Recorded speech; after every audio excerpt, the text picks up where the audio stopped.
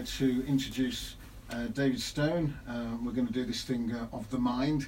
I think it'll be as a working title for now, and we'll just call it that. And David, as therapist, will be he's going to be talking to us about January blips, failed resolutions, anxiety, panic attacks, and how to centre yourself and move beyond all that. So Happy New Year to you. Happy New Year, Steve. And I'm looking forward to this. This is it's great to have you on the show in this capacity. It's really nice to be able to do this. So I'm going to give you the floor. So well, thank you very much. Now it's over to you. Well, I think this came about because of my background training as a Gestalt psychotherapist, and then working with indigenous healing modalities, and also spending time working in mindfulness and training in mindfulness fields. I've created some courses in emotional resilience, and I've had the unique opportunity to work with nearly 1,000 teenagers a few years ago in the local college, and then with lots and lots of my adult clients. And it correlates that 1 in 4 people experience mental health issues each year. That's 1 in 4. And when we look at anxiety, the picture of the backdrop to this situation, the Mental Health Foundation says that 22% of women and 15% of men, they feel anxious all the time, which is incredible, really, when you think about it. And there's been a 35% increase in young people calling helplines about anxiety in the last year alone. Okay. So if you imagine, like, Christmas, this sort of coming together of family, quite a lot of stress and shopping and the pressure of Christmas that puts on a lot of families. And then as January comes, we're suddenly expected to set these resolutions and flip on a sixpence, turn on a sixpence and sort of flip from being quite pressurised and this backdrop, this background of everyday anxiety, and to create resolutions to almost shift our lives. So I'm painting a picture of the background of what really is going on, so we can look at this in the next few 10 minutes or so, and I'm trying to understand how can we actually help those that are listening. And those that are listening know people who are suffering with anxiety. How can we understand the problem, and then from that understanding, can we scope out what it is, and then can we find solutions that are really easy to action, to recover from when we find ourselves moving in that direction of extreme anxiety, panic attacks, and having our January blips. Do you think some of it? I always feel a lot of it's to deal with like a monetary thing. You know, everybody spent their money over Christmas. Suddenly, there's none left, and there's until the end of January or something. Now everybody's struggling, and they're trying to pay the bills. You know, there's the reality, the come down, if you like. Yes, and I think that's another pressure. I think, like you say, that sort of people are quite skint in January, and then they feel the sort of financial pressure of maybe overspending, overeating, pushing out the boat in the month of December. And what happens is the pendulum has to swing back. I mean, human beings, as I discovered in my Gestalt training, and when you look at sort of indigenous earth wisdom, is we have a homing device for homeostasis. So what that means is we're always trying to go back to home, like in Monopoly. We get our $200 or pounds for pass and go. And don't go to jail. And we end up going to jail instead, because what happens is the accumulation of swings of the pendulum away from the centre becomes so great that then as it tries to swing back, I think what happens is people then go into anxiety and panic attacks, because we've not actually taken the time to centre the pendulum in the middle. What about when we have like the kids coming through to do their exams, preparing for exams, when they do their exams in that big silent room, and there is a lot of pressure on them, a lot seems to bubble up then as well for children. Yeah, the exams, maybe even a teenager leaving, say, sort of secondary school and coming into college as well on their first day. It's these sorts of momentous, sort of life-changing situations, or maturation of age, coming of age. And what I noticed when working with hundreds of sort of teenagers in my placement year was that if they could just breathe, and come back to the body. So we're kind of looking at solutions now. If you can come back to the body and come back to the breath, what I would find is the average person who's having a panic attack could actually pull themselves out of it. And not only pull themselves out of it, they could come back to centre by just simply holding their breath and counting to 4 or 6, Right. and then breathing in through the nose, and then pausing for, say, 2 or 3 seconds between the breath, and then breathing out through the mouth. And I'd sit and we'd do nose in, mouth out breathing, and within a minute or two they'd come back to centre. Right, that's interesting.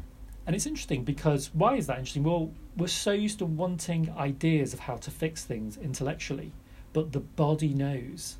The body has an innate wisdom to bring us back to homeostasis, but we've literally got to rest the pendulum, our presence, in the middle, in the centre, in this moment in time, and that enables us to come back to centre. Right, okay, brilliant. And what about, right, people make all these great expectations on themselves, don't they? They make these resolutions and say, right, I'm not going to do this, or I am going to... I always think it's best to start something rather than stop something, add something rather than take something away. By this time of year already, people have started to, the dream has dwindled off. Yeah. And they've gone back into their old selves, if you like, and can't seem to break the pattern. So what do we do for that? Well, again, just trying to understand this. If we just try and look at the situation, what's happening here, and if you imagine like the existing residual anxiety, the existing things that aren't working, if we're not addressing them, and we're desensitizing, say, with sugar, alcohol, overeating, social media binging, Netflix binging, we're all guilty of that. I love my Netflix box set binging. So there's a background of not really noticing where we are in our bodies and what's happening. So come the January New Year's resolutions, they're just like sticking plasters that go over a residue of sort of unaddressed anxiety, unaddressed deeper issues, and the imbalance of how we've been living our lives. So to suddenly make a resolution without that inner work, that deeper work to stop, to really take stock of what's not working and to address it, is going to inevitably, in many cases, lead to failure. Because what all habits are is a momentum. So what we're trying to do is, if we can unwind the momentum of the bad habits in time for Christmas. So if we were to start actually in, say, October and spend 3 months, which is probably the average it takes to develop a new habit, is 3 months. So by the time we come to January and we really resolve, it's already layered some new neural pathways in the brain to create habit for the new resolution. So we kind of set ourselves up for fail. It's like one of the biggest jokes in psychology is the January resolutions, because you're kind of setting yourself up for failure. I think here we call it the cosmic joke. I can see that, and but perhaps when we get rid of all the partying and the overeating and everything else, maybe the mind is sort of saying, look, it's a brand new year, it's a brand new start. Let's do something, to rid the old year and bring something new in, or to stop something. So there's this psychology that goes on to say, day one, let's do something now, because it's a new year. Yes. Let's. But probably it's not the best thing to do, is it? Well, it isn't. It isn't. I mean, when you look at the power of groups, if you've got 6 billion people around the world all putting their minds into forwards momentum of new habits, that creates an energy field. And so that has a great sort of uplift for people, and that can lift people up. And the other thing is, as human beings, when you look at sort of someone like Fritz Perls, who created Gestalt psychotherapy, he said that fear and anxiety was actually just throttled excitement. So if you're having panic, if you're suffering with anxiety, what that is you've not fully directed your true excitement and your power to change your life.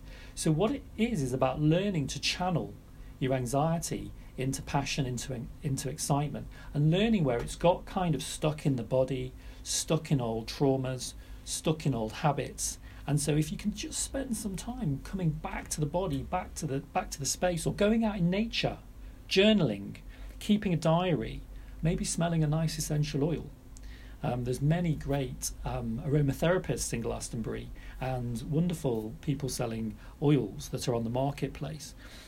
Finding a safe person to share some of your anxious feelings with, someone who can hold the space and not fix you or mansplain you. And one of the things I used to do with the teenagers, and it works really well with adults as well, is once we've taken the time to breathe, we can scale our problems with a solution-focused edge. So we can say, on a score of 0 to 10, with 10 being peaceful and excited about my life, and 0 being anxious, panic attacks, feeling quite doomed, where are you now? Yeah, I guess that's a good way to do it, isn't it? And then if you score 2.5 out of 10, then what happens is you admit where you're at. And the moment you admit where you're at, you can change it. But until you come into this present moment and you know where you're at, you can't change it. So then you can say, well, how would you like, what sort of strategy or what do you think you could do to go from, say, 2.5 to 3.5 within a week? And then so someone can start to strategize and start to take ownership and control of their anxiety, panic attack, failed New Year's resolutions. So it gives you a framework to start to kind of pull yourself back into shape. Yeah, do you know what? I think it's, I agree with that. And I also think it's something to do with being very present. Because when we think about the future, it doesn't exist, and we exist it in, if you like, we manifest it in if we're not too careful. And if we think about the past, that doesn't exist, and we manifest it in. So being very present and not worrying about forwards or backwards and being in the now, that's got to really help as well, hasn't it? Definitely. And, you know, when you think about success, money, status, power, these things are magnifiers of what you're feeling in the present moment. So if you've got underlying anxiety and you win the lottery, it's not going to take the anxiety away. If you look at these pop stars who get a lot of fame and profile in the press, if they've got mental health issues, it amplifies them. Things get more intense. So, January will bring more focus, more amplification onto what's not working for you. So you can actually turn that round and use January really well to go, oh my God, I didn't realise this was all happening for me. And now I can really get the help and start to work with what's actually really going on behind what made me set those resolutions that I wasn't really looking at. Matt, I'll tell you what, brilliant stuff. I'm looking forward to the next time, because it's the first time we're doing this session, really. I feel like I've been in therapy just now. It's working for me already. I want to say a big thank you for coming in to do this. We're going to do it again, and right. I think if we do this once a month, I think it'd be a really nice thing to do. So anybody that's taken up something now, or they want to get hold of you on your website, where do they go? That's great, thanks Steve. Yeah, it's embodiedsoulawakening.com. I'll say that one more time, embodiedsoulawakening.com, or I'm on Facebook or Instagram as David Stone, Stone. Okay, that's brilliant. And with all that, I'm going to say we need a bit of protection sometimes with obsidian. Is it obsidian? I think it is, isn't it? One of the stones that we have, one of these precious stones. I'm going to say a big thank you. Thank you for having me. And we're going to get you next time. This has been a great start. I really enjoyed this session.